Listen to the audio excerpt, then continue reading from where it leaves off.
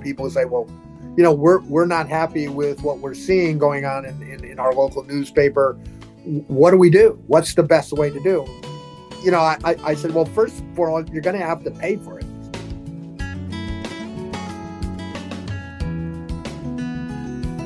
Welcome to the Vermont Conversation. I'm David Goodman. As one news outlet after another downsizes and closes, who is going to do the journalism of the future? That's the question asked by Ken Tingley, the former editor of the Post-Star, the newspaper in Glens Falls, New York. Over the last decade, Tingley watched as his newsroom went from a staff of about 50 to just 7 today. He chronicles what has happened to local news in his new book, The Last American Newspaper, an institution in peril through the eyes of a small-town editor. Tingley's experience in Glens Falls, a city of 15,000 that is near the tourist centers of Lake George and Saratoga Springs, is part of a national trend.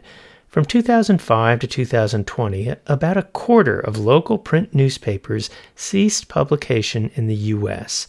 Half of over 3,000 counties had just one local print newspaper. Only a third had a daily newspaper, and over 200 counties had no newspaper at all.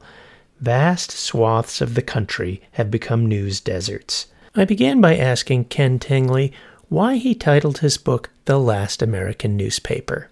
The title was something that had been brewing in my subconscious probably for the last 5 years that I was editor of the Post-Star in Glens Falls. And it was the constant kind of barrage of layoffs that we had, cuts to the paper getting smaller, and the inability to do the journalism that we really had a great reputation for doing and doing quite well. So when I got to sit down and started writing this, The Last American Newspaper seemed quite obvious. And it really wasn't meant to be taken literally for my newspaper. It was really a metaphor for all the newspapers, small newspapers, community newspapers across the country, and what they are also going through. And I'm sure you've seen that in Vermont and really all along the Northeast. And it asks the bigger question, who is going to do the journalism in the future? And how important that was. And what I tried to do is to show a lot of the great journalism that we did and what a difference it made in our communities, and that people really need to pay attention because without it, we're all going to be probably in a lot of trouble. Well, as a community newspaper, you really capture the pulse of a relatively small geographic area. Introduce us to Glens Falls, because I have to confess with a little bit of guilt, I know it is a place that I drive through from Vermont on my way to get on the New York Thruway heading south. But you know it a lot better than that. So sure. Introduce us to your hometown. Well, it's not my hometown, but I've been here 30 years. So, you know how it is with local people. You're not from here, even though you've been here for 30 years. But yeah, Glens Falls is very interesting in the fact that most people haven't really heard of it. When you're going around the country and you say, where are you from? You might say, I'm from Lake George, or I'm from Saratoga Springs. Much better, well-known places, although communities that are either quite a bit smaller or about the same time. So Glens Falls is kind of sandwiched between those two places. Saratoga Springs to the south with the horse racing in the summer, and it's really well known for that. Great downtown. Lake George in the north, where it's such a huge tourist attraction, and the beautiful lake and the Adirondack Mountains. So here's Glens Falls, and it had its own identity. It was a paper mill town for years and years, and it was the hub of a lot of that type of industry, a blue collar place. And it has gone through a lot of what America has gone through in terms of losing a lot of the manufacturing jobs, losing that blue collar image.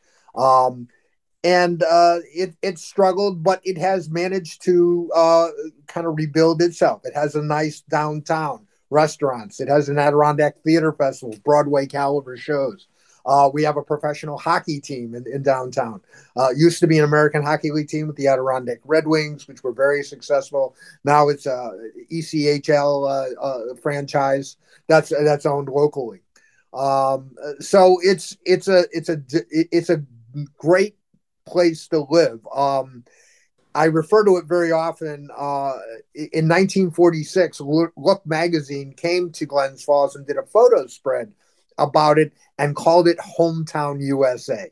And it became synonymous with all those values, the friendly front porches, and just that great place to live. And I think that,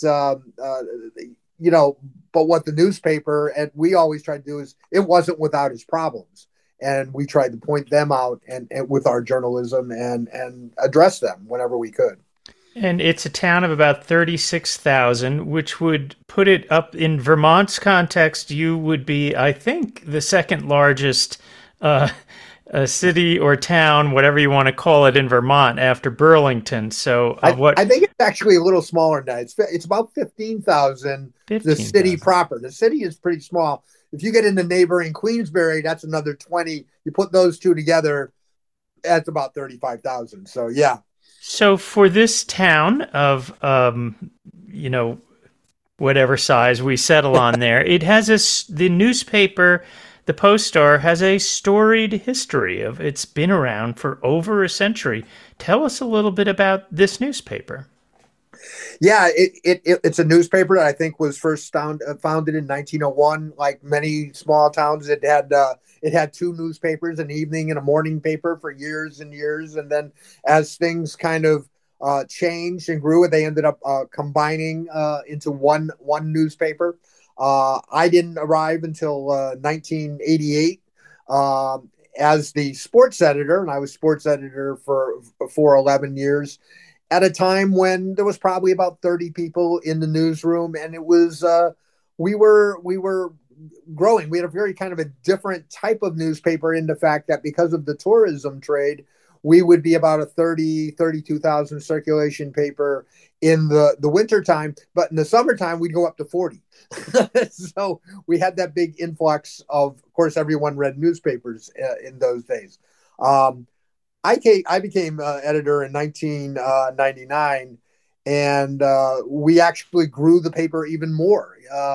What I later learned was, the 1990s and into the early 2000s was some of the most lucrative times for the newspaper business. They were making a lot of money. You had classified revenues, and you had retail revenues and subscription revenues, and it was a very nice time. And I built the staff up to almost 45 in our newsroom. And again, the arc of the whole book is that we kind of grew. We did great work, and then after 2008, the financial crisis, the cell phones, iPhones, online news sites, all that disruptive influences, and now they're down to 7 at the newspaper.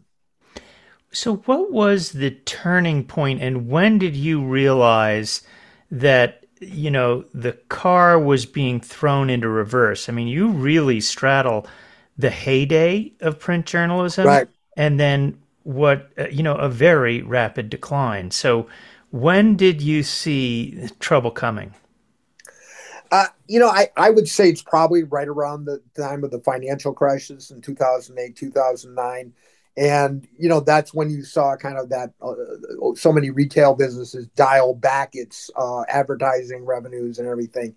And, I think you have to remember that, we hadn't really even gotten into, smartphones then yet. It's hard to believe that there was a time when there wasn't smartphones, but the iPhone was just being invented. I think it's only 10 years old, something like that. And so we didn't have that yet. We didn't have those kind of, the biggest discussions we were having at the time was whether our online website should be paid or unpaid. And we were actually an odd creature in that we were charging very early on in the early 2000s for our website. Had built up like 1,200 subscribers, and then we were bought by Lee Enterprises, which their model was, no, it's going to be a free website. Well, they made us change to a free website, and then it became, as we now know, gone back to paid. That the news is worth something. So I think in those early days, but I think even those of us in print, because we were still seeing pretty strong retail and classified advertising for a small city. We had a great classified advertising. The Craigslist stuff hadn't really affected us that much. So it took a while for that to kind of really start coming into focus. It was really more affecting us was that our corporate parent had unfortunately bought another chain, the Pulitzer chain, and gotten into a lot of debt. Put it all on the credit card, paid $1 billion for 12 or 13 newspapers, including the St. Louis Post-Dispatch. And as they had to keep paying off those debts, the only way for them to do it as revenues declined was to cut staffing and the product. Talk about the stories that you oversaw. You went from sports editor to managing editor. And I enjoyed your telling how you managed to get yourself promoted was by almost going to the Albany Times Union, right, the big paper in the region, and nothing like competition to ensure your longevity. But talk about some of the stories that really stand out in your mind that demonstrate the importance that a community newspaper gives that really no one else may pay attention to. Yeah, I think there's one that specifically, and it has some beginnings, roots in Vermont, and it was right around 2000, 2001, and you may remember this. It was when the discussion of civil unions in Vermont was in full throat, and Vermont was obviously one of the first states to eventually pass the civil unions law. And we had a young reporter at the time who was watching all this very closely. And he started wondering about, well, what about the people, the men and women growing up gay in our small rural towns in New York? And so he decided he wanted to do a story on that. So he went and found, I don't know, a dozen or more people who had grown up gay in the Adirondacks. And it was called Growing Up Gay. And this was kind of, the beginning of the conversation, because this is like 2002. This is 20 years ago. And, he had pointed out that, this was a time when Ellen DeGeneres had just come out of the closet. Will and Grace was starting to be a hit TV show. And he ended up writing this incredible story that was really amazing from the standpoint of so many of the men and women put their names to it and talked about how they were ostracized in their small little towns all across upstate New York into the Adirondacks. So before we published the story, we had one small little problem. We hadn't really thought about a photo, and someone thought about, well, why don't we get a same-sex couple to pose? And we took a picture at a place at Congress Park in Saratoga Springs, place where they shoot wedding photos, and it was of this loving couple about to kiss. Well, as I said in the paper, what's wrong with that? Well, it was two men, and that didn't fly really well in my little newspaper town. The amount of feedback that we got was just some of the most vile and hateful letters that I think I've ever seen. But what was really encouraging was that this went on for a week to 10 days, and then it kind of reversed. Then we started hearing the other side from people coming forward and saying, hey, this is people who are part of our community. We need to hear their story. It's really brave of the newspaper to step up and talk about this issue because nobody's talking about this issue. And that was really encouraging. So, you're saying, well, I think we might have done some good here. We began the conversation in our community about things maybe that people didn't want to talk about. Well, you have to flip forward now to 8 years later when there's what we have a local politician, state senator named Roy McDonald. As conservative as a guy as you're going to meet, Republican through and through. And when Andrew Cuomo was elected governor and announced that he wanted to make it a priority, have same-sex marriage the law of New York, he had to go looking for Republican votes if he wanted to get that done. And Roy McDonald came out and said, I'm undecided. And then decided he was going to support same-sex marriage. And so here it was 8 years, and it ended up passing. 8 years later, it took, and you'd like to say, well, okay, 8 years later, we finally got it done. But then the Republicans primaried him, and he went up against another person, and his constituents, he heard from it, but they were split down the middle about whether he had done the right thing. And he stood up and said, listen, I'm part of the party of Lincoln. Everyone's included. And I'll stand by that vote. And I don't care what you say, but that was the right thing to do. Well, the primary came down to it, and he lost by 99 votes. And he could have gone on and to the next, but he didn't. And he lost the election. He dropped out of politics. And it was a reminder that even 8 years later, we hadn't really got there yet, So, I mean, but that's what it was. It was the start was, with a newspaper story from a young man at the Post-Star that really got people talking about it. Roy McDonald's vote, we continued talking about it. And of course, you'd like to feel like there's certainly a much more acceptance today than there was at any point in the past. And remind us when New York legalized same-sex marriage. I believe it was 2012. And was there civil unions prior to that? No.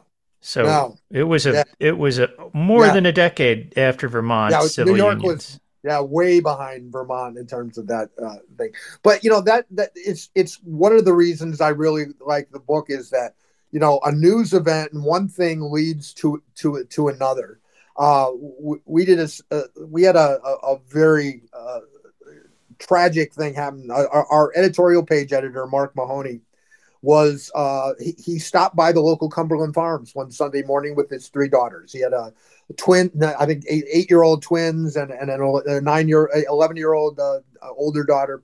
And they were in the Cumberland Farms, and Mark and his oldest daughter were up near front and picking out some chips or something when they noticed there was like a commotion out in the parking lot, and they turned and looked, and they saw a car kind of wedged in, blocking in another car. And Mark thought, well, maybe there was an accident or something. And a man got out of the car, pulled a long rifle out, walked up to the driver's side window, and shot the woman. It was his estranged wife. He took a step, looked at Mark and his daughter and the thing, kind of looked at him, took a step toward them, and then went back to his car and left. And, as newspaper reporters, our guys get used to covering murders. Not a lot of them, but they do cover murders. But they never witnessed them. And there's Hometown USA, where this kind of act of violence, very public violence happened. And so Mark's first call was, of course, the 911. His second call was to the newspaper, and they were over there within a couple minutes. Mark took this really seriously in terms of, it shows how deeply I think reporters and editors are connected with their communities. And when I was interviewing him for the book, he said, it was really a terrible time because my daughter was so frightened that this man was going to come back and harm her. And he said it must have went, this was like 3 of the worst weeks of our life while we were waiting for this guy to get captured. And I said, Mark, it was 3 days, but it seemed like 3 weeks in retrospect. When the guy was eventually sentenced, Mark vowed to his daughter that he would go to the sentencing and see for himself and report back to her and tell her that he would never harm her again. And he did that and wrote a column about it that was quite moving, that she would always be safe, but she would always have that memory and maybe that you're never really safe. But the other part of this is, again, this starts the in motion other things.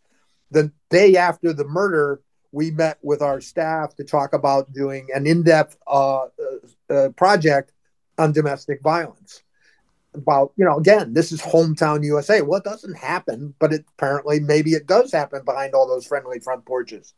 So we put together 2 or 3 reporters, and we did something very simple. We put a notice in the newspaper and said, anyone who would be willing to talk to one of our reporters and do a story about their experience with domestic violence, we'll talk to them. You have to consider that for a second. You're asking someone who'd been through the most terrible, awful thing in their lives, and you're asking them to trust a complete stranger to tell their story. At potentially great risk to themselves. And potentially at risk. And 23 people came forward. 23 people came forward. So we assigned, again, another young reporter. All our reporters seem to be young. That's where you get them. And it was a young Australian man named Conrad Marshall, who's actually a pretty big deal journalist in Australia now. And he interviewed every one of these victims in depth. And just consider that for a second, listening to these stories that were some of the most horrific stories I've ever heard about violence and threats and just the worst part, darkest part of humanity. And he would tell me, he said, yeah, I was a feature writer at the time. So I would do my day job. I would go home for dinner, and then I would come back to the newsroom, to that big empty expanse. Mostly all the news people had left for the day. And I would sit there listening to these women crying, listening. And I often kind of wondered since then if one of the reasons he did that was he didn't want anybody to see him crying as well. One of the things, again, we came down to, we were getting ready to publish this story, and we were very careful about, we didn't want to take pictures of any of the victims because of that danger factor. And, but we didn't know how to illustrate the story. We didn't have any kind of artist or thing to do one of those illustrations. So someone finally had the idea, maybe there's strength in numbers. So we called up the 23 victims that had come forward, and we asked them if they would be willing to take a picture with other domestic violence survivors as part of a group photo. And 9 said they would. And that's amazing in itself. And so we scheduled this, we set up this photo shoot in a kind of grove of pine trees in Crandall Park, oddly enough, about a mile from where the original murder occurred. And the women are spaced amidst this kind of very peaceful setting. And every once in a while I come across the photo and I look at it, and I'm just awestruck by it. I look at the women, I look at their body language, I look at the expressions on their face, and you're trying to think, what are they thinking? What is their motivation? And ultimately, I always come back to it's simply defiance, that they've been through this terrible ordeal, and they're standing up for themselves, and it's never going to happen to them again. And it's really quite, I think, encouraging and quite, just an inspirational photograph. And the photo is in the book. So, now, the Post-Star, check it out. The Post-Star won a Pulitzer Prize. It did. Talk about that. Yeah, it's one of those things that small newspapers doesn't happen very often. Although right after I became editor of the paper, I believe it was 2001, David Moats of the Rutland Herald won the Pulitzer Prize for editorial writing for the same-sex marriage civil unions. Right, and David Moats, now a regular contributor to VT Digger, so he continues to report. And I've interviewed David for the book. He's in there as well as part of that whole chapter on the growing up gay. And so my reaction to that as a young editor was to tell my staff, if Rutland can do it, we can do it. And we really I took that very seriously. I'm coming from sports. I like to win things. It was all about winning and losing, and I think that if you don't try, well, you're never going to have a chance. So we tried. Um, One of those areas was Mark Mahoney, who was the one who witnessed the murder. He was our editorial page editor, very talented, big on freedom of information, open government issues. And I started talking to him and saying, I went and judged the Pulitzers. You can play in this league. I've seen some of the work there. I think you're as good as any of these guys. And he kind of poo-pooed it. And he entered a couple years and nothing happened. And finally, one year, he put together a basic. You put together 10 different editorials, and it was on freedom of information, and it was on. So it was nothing we planned. It wasn't. I think when David won his, it was like he wrote, I don't know, like 50 editorials or something like that over the course of the year on this one subject. Well, we didn't really plan that. We just were always very serious about open government, about freedom of information, and every time some little government or village didn't live up to that, we hit them with an editorial. And so Mark put that in there. I mean, we had even had one editorial that it explained to people how regular citizens could file a freedom of information request. Say, hey, you don't have to be anyone special. You can be just regular Joe citizen, and you can do that. The thing about it was, at big newspapers, the Washington Post, New York Times, Boston Globe, they all know when Pulitzer Day is. Well, we have no idea. to acknowledge that, I was on vacation in Florida. I hadn't really thought about it. And we had a pretty good idea that he was going to be in the finals. And so we gathered everyone I remember our publisher, he had everyone gather in the conference room. And Mark was really afraid at the time because he said a month earlier we had done a all hands on deck, and they basically had laid some people up. But anyway, I announced to Mark that he had won the Pulitzer, and everyone stood up, gave him a standing ovation, and it was pretty amazing.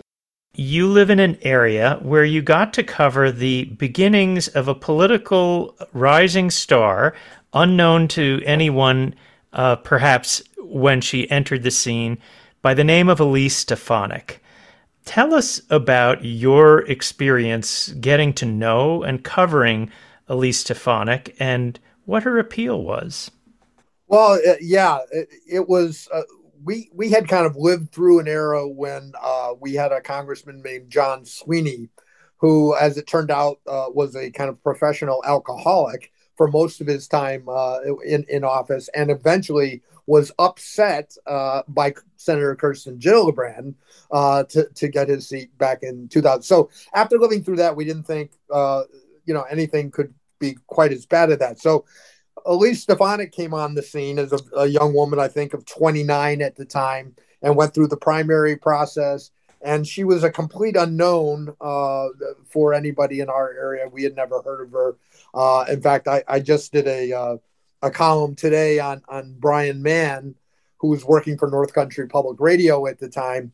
And he did an amazing piece of journalism at the time. Very simple. He went to the town of Willsboro, where she allegedly was saying she grew up, and no one knew who she was. Now Willsboro, like many places probably in Vermont, it's not a big place, so everybody kind of would know you if that. So the reality was she did grow up in Albany. She went to school at Albany Academy. Her parents had a summer home up in Willsboro on Lake Champlain. So we had a lot of editorial boards with her at the beginning because of she was in the primary fight with Matt Doheny. And I remember one very specific time when it was Will Doolittle and myself, and we were interviewing her. And Will asked her about her stand on climate change. So again, this is like 2012, 14. It kind of settled science by then, at least in most circles, but maybe not all. And she said something. She said, I'm not a scientist, so I don't really know. And it just so happened that I had heard John Boehner, the Speaker of the House, or was he the minority leader at the time, say the exact same thing. And I was like, well, that's interesting. And Will turned to her and said, well, Lise, you went to Harvard, and you don't know about climate change. So that was kind of maybe the start of maybe wasn't the best a relationship. We always found it very difficult relationship. She didn't seem to really, in the past with Congress people, you could call them up and get a reporter could call them up from the Glens Falls paper and they'd get a call back within a half hour. Depending on things, sometimes even sooner. They didn't get a lot of attention. We were focused on other things. They were focused on other things. But that wasn't the case there. It became a very difficult relationship to have those kind of just basic relationship and to get basic information out of her office. I was always struck by, I never really knew what she stood for. It's fine. You can be a Republican, Democrat, whatever, but she didn't seem to really have anything that she hung her hat on. She Fort Drum, because, well, we have a military base in her district, so she's going to be very pro Fort Drum. And that seemed to be about it. And then as time went by, things got even a little more dicey when she ran against Tedra Cobb, I believe, in 2018. They had I think the day after the Democratic primary, they ran this really bad attack ad about Tedra Cobb and her being pro-gun, anti-gun and pro-gun control. And I came up with a really great idea for our editorial board. And I went into the meeting. I said, why don't we ask them both not to lie?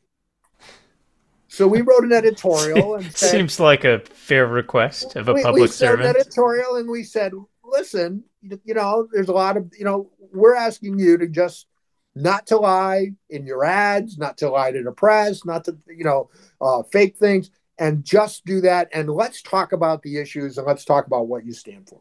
And Tedra Cobb immediately sent us a letter to the editor. She said, I'm all on board. I'm fine with that. Well, we never heard anything from Elise Stefanik about that at all. And then right after that, there was this incident where they had come across a piece of videotape that they played in an ad of Tedra Cobb saying, well, in a meeting with a bunch of teens for Tedra, that she wasn't able to come out against a ban on assault rifles because there's no way she would win the election in a very red place like upstate New York. So they printed all that.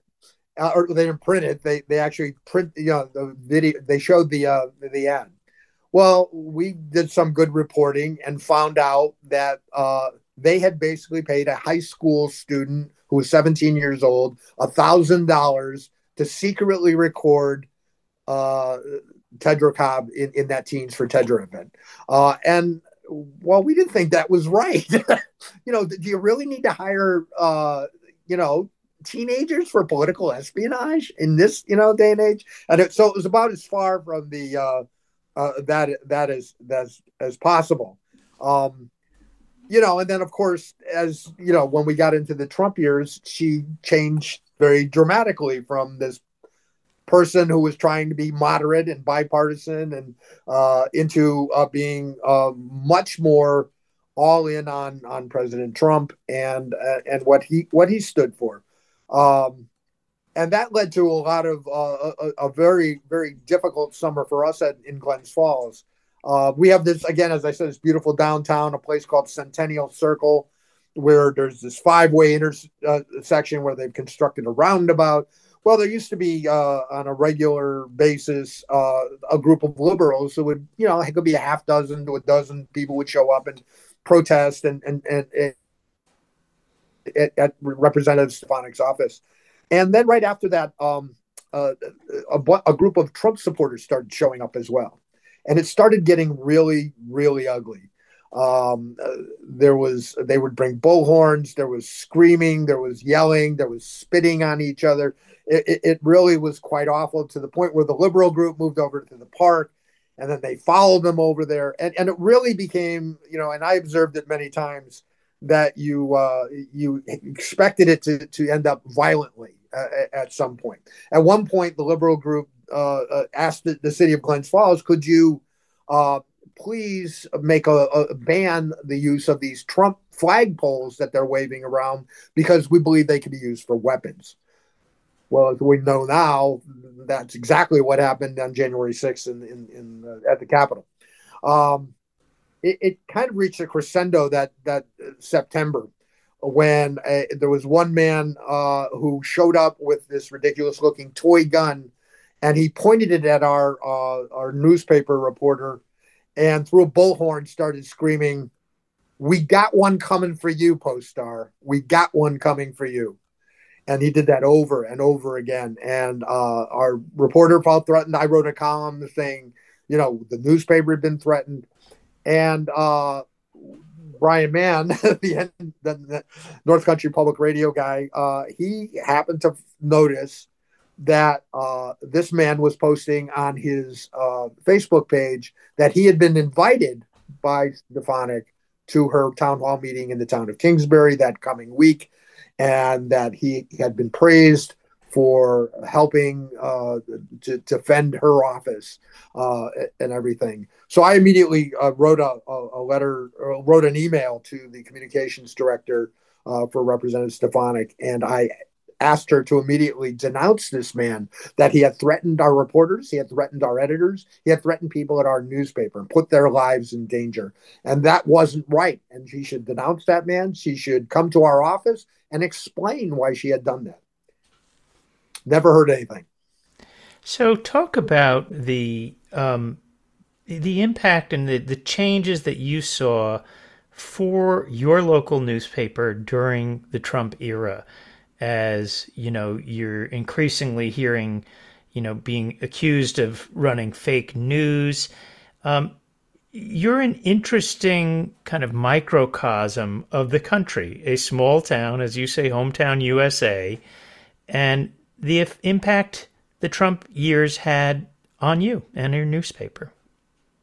Yeah, there was definitely what you saw as a trickle-down effect. I think at the beginning, we tended to let things go sometimes when somebody, got something wrong, a politician, even locally. But it became increasingly more evident you couldn't do that. We started using fact checks on national stories and political stories. And, we thought that might help. But then we started seeing it kind of trickle down into the local aspect. We had one town board member in Queensbury who stood up and said, after someone said, well, I read this in the Post-Star. And he said, well, you can't believe half of what you read in the Post-Star. And I said, well, we publish about 400 stories a month. So you're saying 200 of our stories are not factually accurate? Can you tell me which of those 200 stories are not factually accurate? Can you tell me one story that's not factually accurate, and we'll address it? Never heard from him.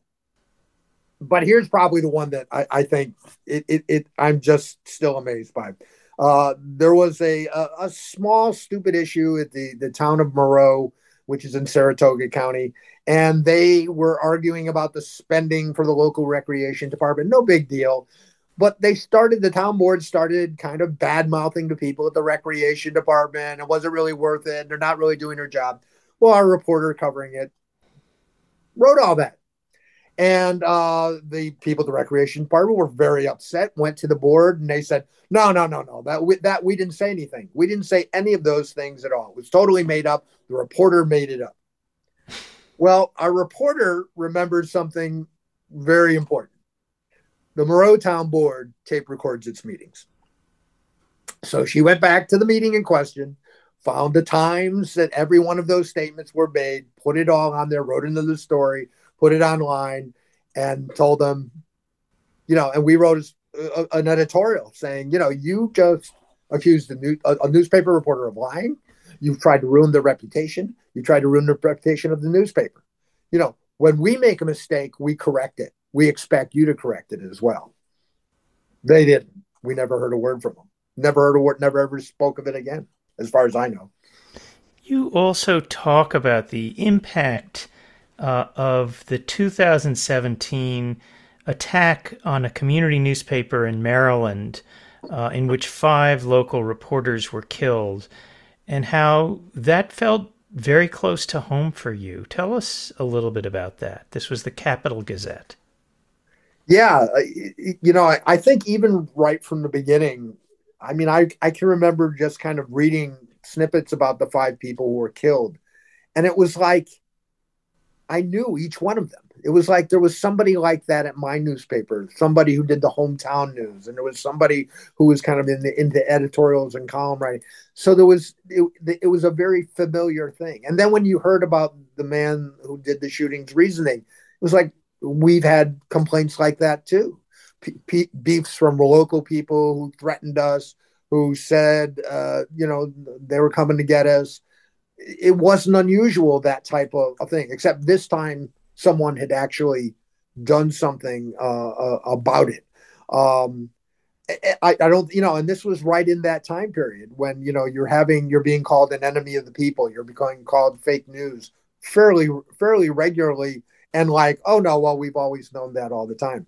I can remember one time one of our part-time reporters said, oh, by the way, I had to do a little cleanup out on the front steps. Somebody had left our newspaper on the front step wrapped in dog feces.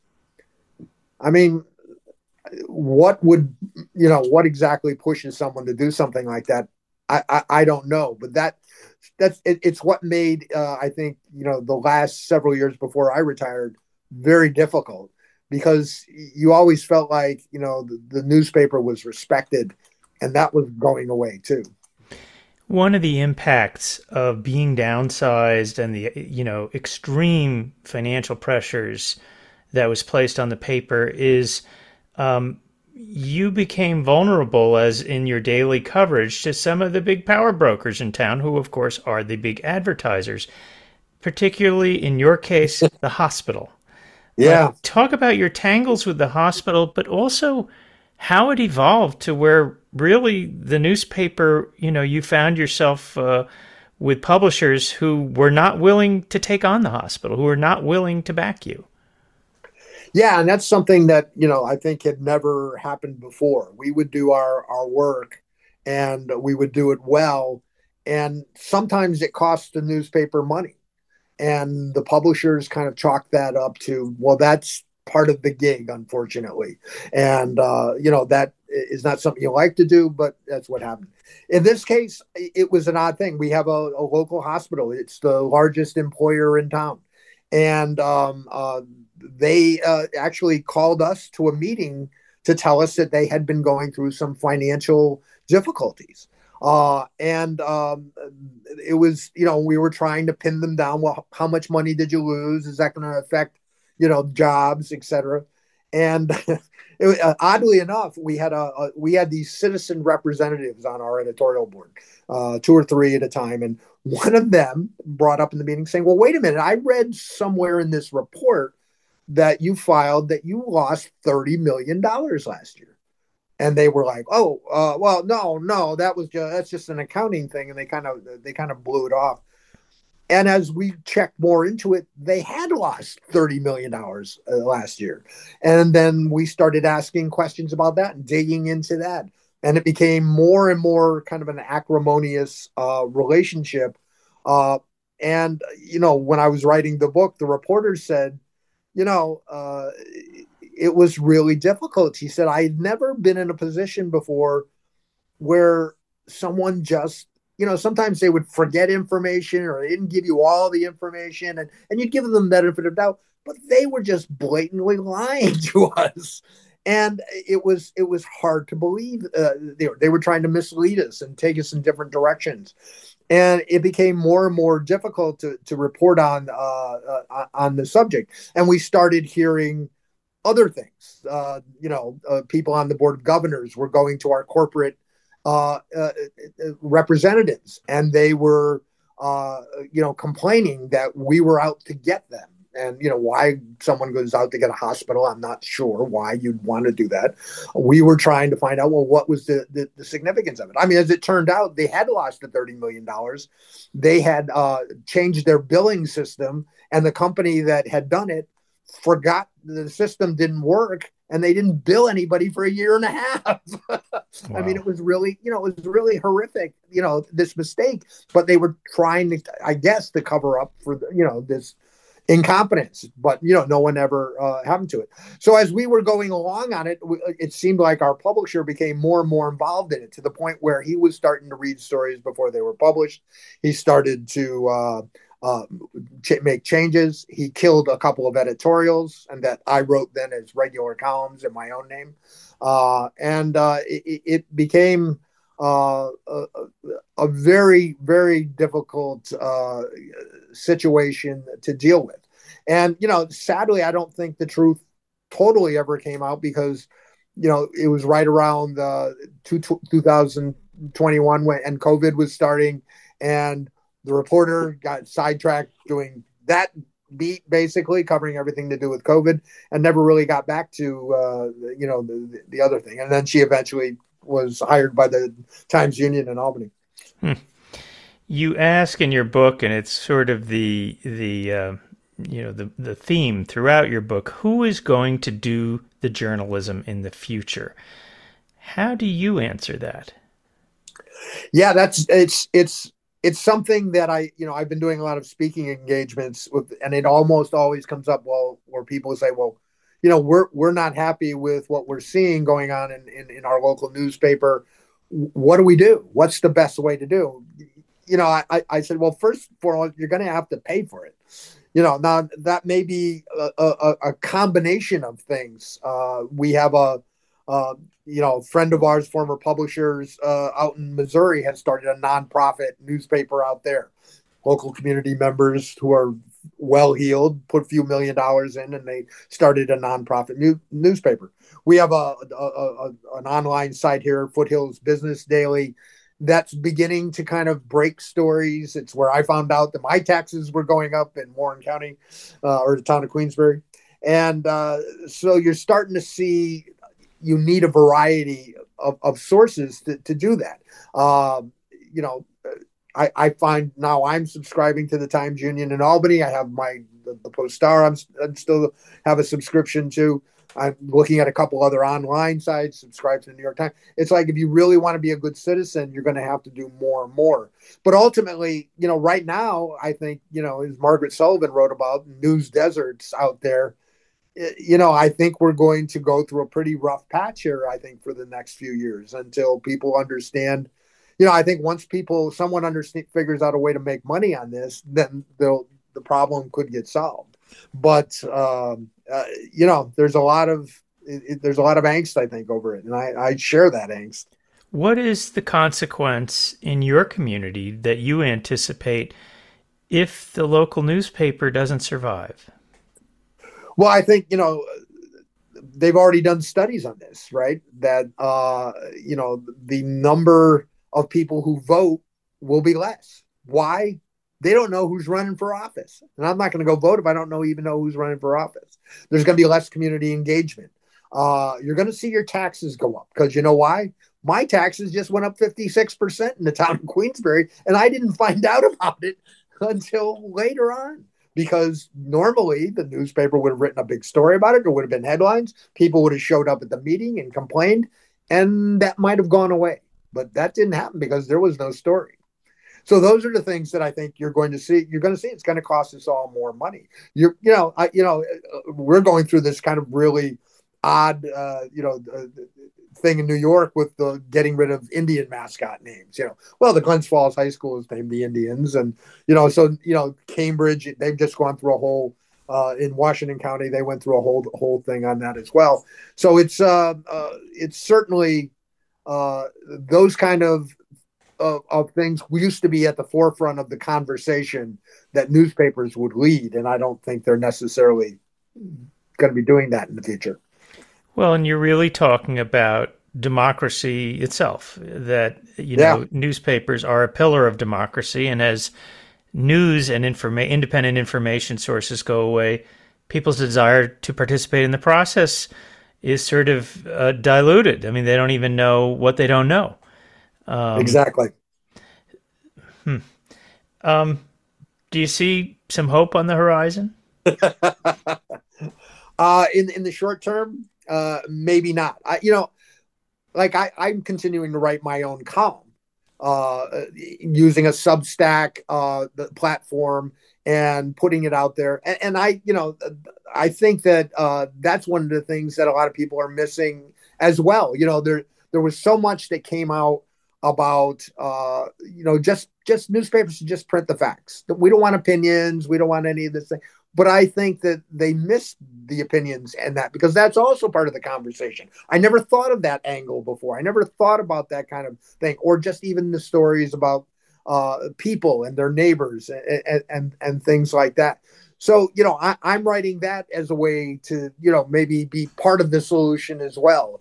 And I could see someone eventually breaking through on that and putting together, maybe a little bit like, Vermont Digger and putting together a bunch of reporters, and, you're selling subscriptions and, maybe taking donations as well. And that will help to put pressure on the daily newspaper to do a better job. All right. Well, we're going to have to leave it there. Ken Tingley, I want to thank you for joining us on the Vermont Conversation. It's always a pleasure. Thank you.